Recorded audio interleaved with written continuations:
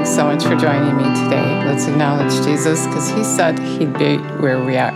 He would be where we are because he wants to be. He said when we gathered in his name that he'd be here among us. And I believe he wants to teach us stuff and show us how he feels today. Let's acknowledge him. Jesus, we thank you that you're here and you want us to know what you're thinking, what you're feeling. And we just want to know and we want to feel it. We want to feel what you're feeling. We love you and praise you, and we're just ready for you right now. In your name we pray, amen. He's so good, and he's so in love with us. And this morning he was asking me to tell you how he was showing me how he feels. And in this time, we know that his coming is short.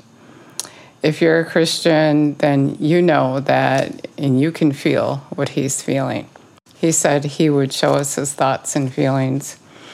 And so this may not come as a surprise to you, but he is showing me in Genesis how he felt before he flooded the earth. And it says in the Amplified Classic Bible in Genesis 6, verse 5, the Lord saw that the wickedness of man was great in the earth, and every imagination and intention of all human thinking was only evil continually. And we can say that there's a lot of evil here and now. And Jesus is coming again, and then we're going to start all over again. There's going to be a new heaven and a new earth. So, and the Lord regretted that he even made man on the earth, and he was grieved at heart. Now, even though he regretted he made man, I think it was worth it to him, although we seem to be a lot of trouble. But he loves us, and he wants us to get it, which is why he isn't here yet. He told me he's grieving, that it saddens him that he has to start over again. But he has to do it because of all the evil in the world. So the Lord said, verse 7, I will blot out and wipe away mankind whom I have created from the face of the ground, not only man, but the beasts and the creeping things and the birds of the air, for it grieves me and makes me regretful that I have made them. But Noah found grace in the eyes of the Lord. And we know it says that this is a history of the generations of Noah and the righteous men, blameless. In his evil generation, Noah walked habitually in fellowship with God. And that's what God wants to talk about. You know, he wants us to know that he desires for us to have fellowship with him. I want to give you an example of a relationship with him so that to compare it to a relationship with someone else so that we can know how real he is. You know, we so often look to him as someone we just go to and he's higher and he is higher, but he still wants that intimate relationship with him, wants us to have that intimate relationship with him where we can feel his feelings. You know, so often we run to him and we pour out our heart, and it's a good thing, but how is God feeling now? You know, how does he feel, and can he pour his heart out to you? And example I want to give you, I thought about this morning. I had a very close relationship with my mom, and I could go to her and just fall apart anytime. I wouldn't even have to say a word. All I have to do is run to her, and her arms would be open. She would have empathy for me. She would just embrace me. I wouldn't even have to tell her what's wrong, and she's already having compassion for me. And God is exactly the same way. And so, you know, after she embraces me, she might ask me what's wrong, and then she would do what she could to fix whatever was going on. And God is the same way. We can go to him, and he can have compassion for us, and we can feel his love. We might not feel his physical arms exactly the way you would feel with someone that is right there, but he has that much compassion for us. But I feel like what he's saying is, what makes him any different? Why can't we have compassion for him?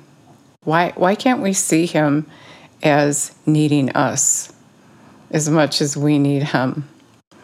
And, with Easter coming up, think about how he's feeling when we celebrate bunnies, when we celebrate, maybe that won't be happening this year, but when we celebrate something other than him and we don't have compassion for him or have any idea that grieves him, that he's appalled by that we would take that time and worship bunnies and candy and Easter egg hunts and teaching our kids to have little gods before him. And they have no idea they're worshiping little gods. They grow up learning that from the adults. We who should know better. If we call ourselves Christians, then we should know his heart. We should know how he's feeling. We should know him, but really we don't. So the reason we don't know how God feels, the reason we don't have that compassion for him that he has for us, is because we don't know him very well. We sometimes know of him, but we don't know him. And we get caught up in the busyness of life and think that we don't have time for him when he is the very thing that we need. And now in this time where we have time is a really good time for you, if you haven't, to take some extra time. This is extra time for you. He uses what the enemy meant for your harm, and I believe he's using this time for us to get to know him, find out how he's feeling, have compassion for him.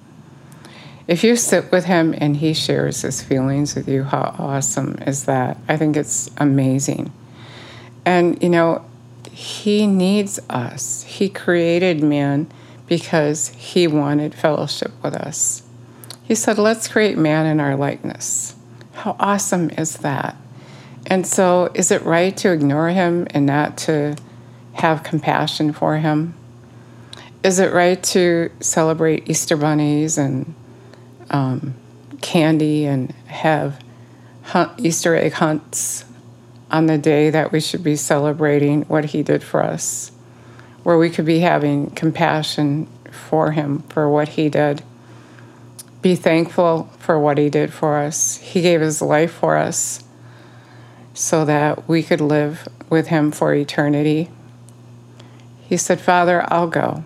I'll show them who you are. I will show them who you are. And he came and he loved us, and then he gave up his life for us. He said, I have the power to pick it up or lay it down, and he chose to lay it down. He chose to do that. He chose to do that. I always think about, if you've seen The Passion, always think about where he fell and Mary came running to him. And he said, Mother, I make all things new again. That's what he was doing.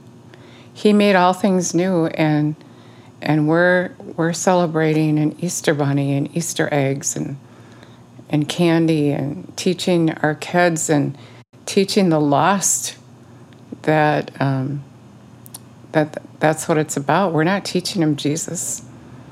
So often churches raise money to buy all these Easter eggs and to have a Easter egg hunt, and to bribe people to come to church, but maybe don't realize the confusing message that they're giving. And if Jesus was here, do you think he might be turning the tables? I think he might be. It's a house of prayer. It's a house of worship. It has nothing to do with eggs or bunnies. And I want to tell you that it detests him. It makes him sick. We don't have time for him, but we have time to celebrate those silly things that are superficial. They have nothing to do with his resurrection. He gave up his life. He laid it down so you could have eternal life. He took stripes for your healing. He bore your sickness, your disease, your sorrow, your pain. He did that for us. And that's what we need to be teaching our kids. He said, bring the children to me. Let the little children come to me. And we're taking away from that. And he said, if you lead them astray, you're better off hanging a stone around your neck and drowning yourself. So think about what God is going through and what he's feeling today. That's the message that I have for you. Think about what he's going through.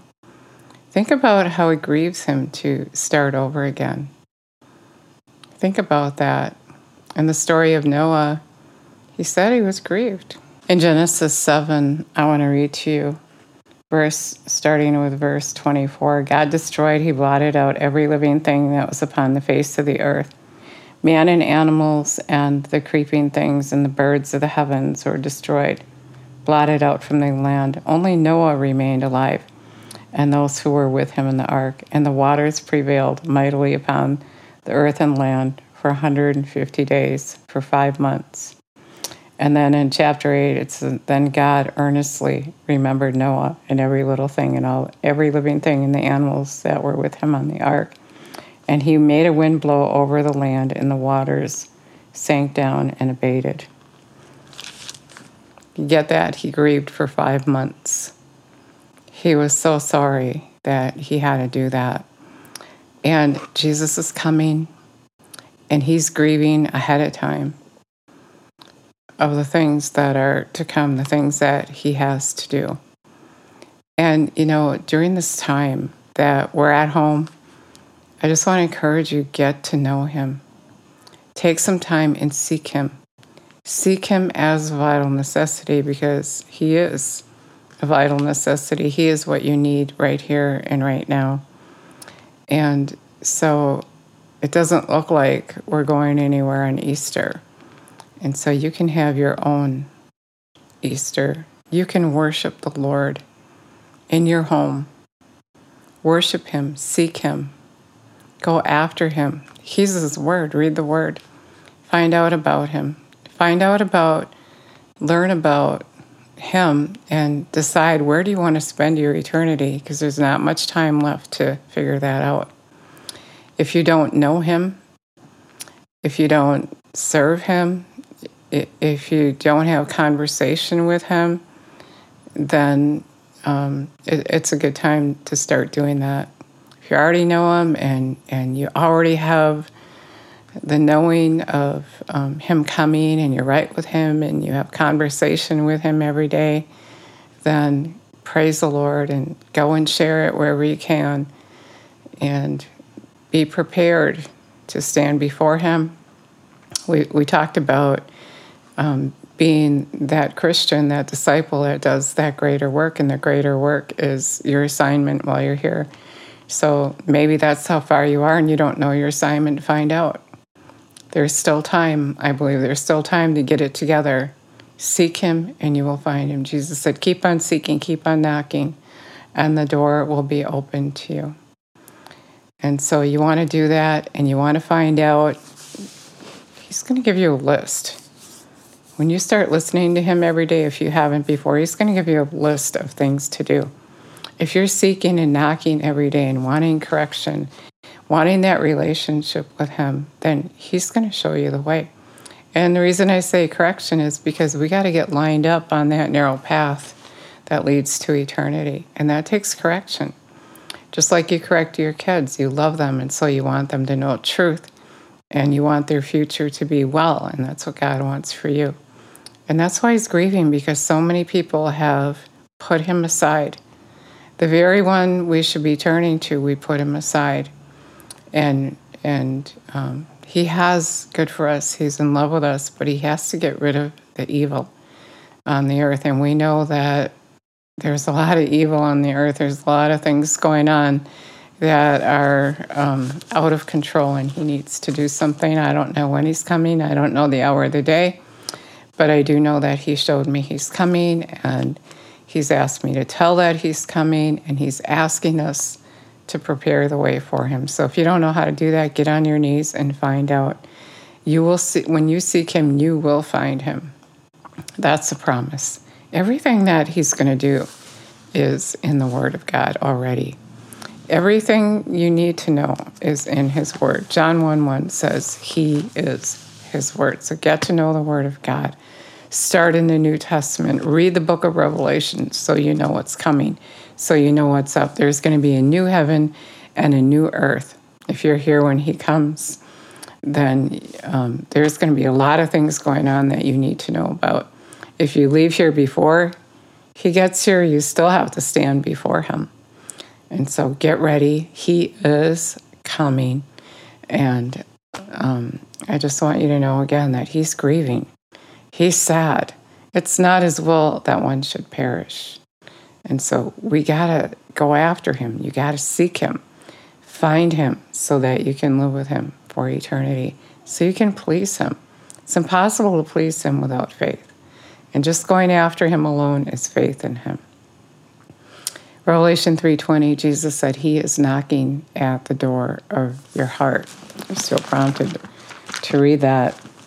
He's knocking at the door of your heart. Behold, I stand at the door and knock. If anyone hears and listens and heeds my voice and opens the door, I will come in and eat with him, and he will eat with me. He who overcomes, who is victorious, I will grant him to sit beside me on my throne, and I myself overcome, was victorious, and sat down beside my Father at his throne. He is able to hear, let him listen to and heed the Holy Spirit saying to the churches. Verse 19, I'm going to read to you. Those whom I dearly and tenderly love, I tell them their faults and convict and convince and reprove and chasten. He's doing that today. He's telling us our faults because he loves us and he wants us to know the truth. I discipline and instruct them, so be enthusiastic and earnest and burning with zeal and repent, changing your mind and attitude.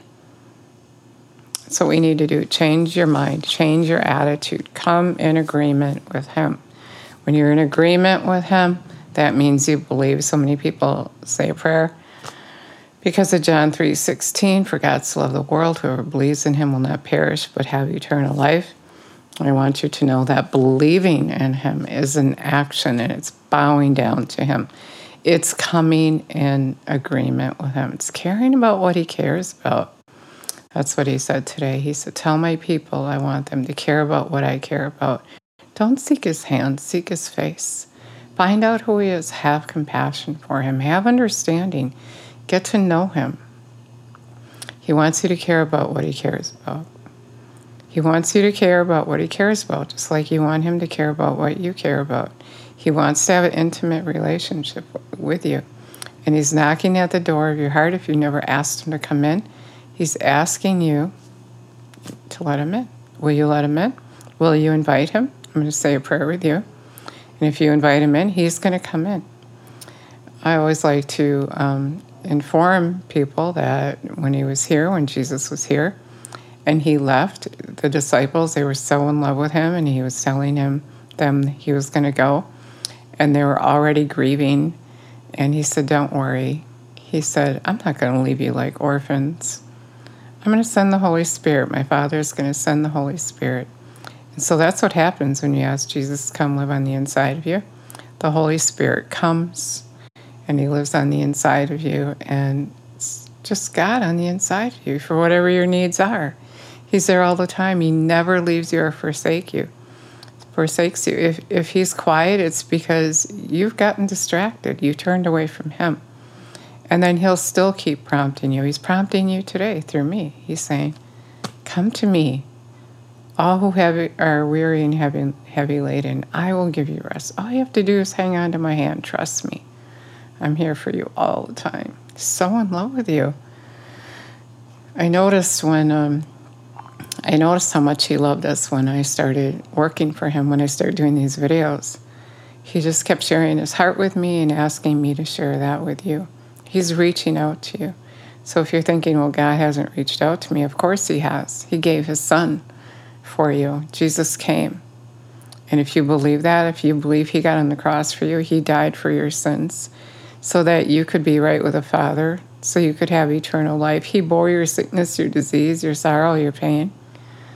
He did all that for you. He took your pain for you, your sorrow. He took stripes so that you could be healed. And when you believe that, that will manifest in your life. So let's say that prayer. Say it with me. Dear Jesus, we thank you so much for what you did for us, and we're asking that you would just receive us, that you would come and live on the inside of us and be that faithful God that your word says that you are. We thank you that you are faithful, you are good, and you are in love with us, and that's why you came. And we realize that it's not your will that one should perish and that you are grieving, and we just want to be a part of the answer. We want to go for you, even in this little time we have left. Show us what to do, where to go, what we should say. Help us to be your voice, your feet, your hands. Show us what you want us to do. Grow us up quickly. We commit to you. We love you and praise you. In your name we pray, amen. He is so faithful, and I like to pray, Lord, help me be as faithful to you as you are to me. And you know how that faithfulness happens is as you get to know him. As you get to know him and you're feeling how he's feeling, and he's sharing his feelings with you, and he shares his feelings with you because he knows you care. And so if he knows you care, he's going to start showing how he feels. He's going to start showing you his emotions, just like in any other relationship, like we talked about. I know my mom cared about me, and so I was just ready to lay it all down and get that compassion I needed. And the same as for God, he's going to start showing himself to the person that gives him the time of day, the person that takes time to get to know him, the person that cares about what he cares about. Love the Lord your God with all your heart, all your soul, and all your mind, and he's going to start showing you things you hadn't seen before. He's so good. He's so in love with you. If you said that prayer for the first time, I'd love it so much if you let me know. And if I inspired you in any way, I would love it as well if you let me know. God bless you. Thank you so much for listening.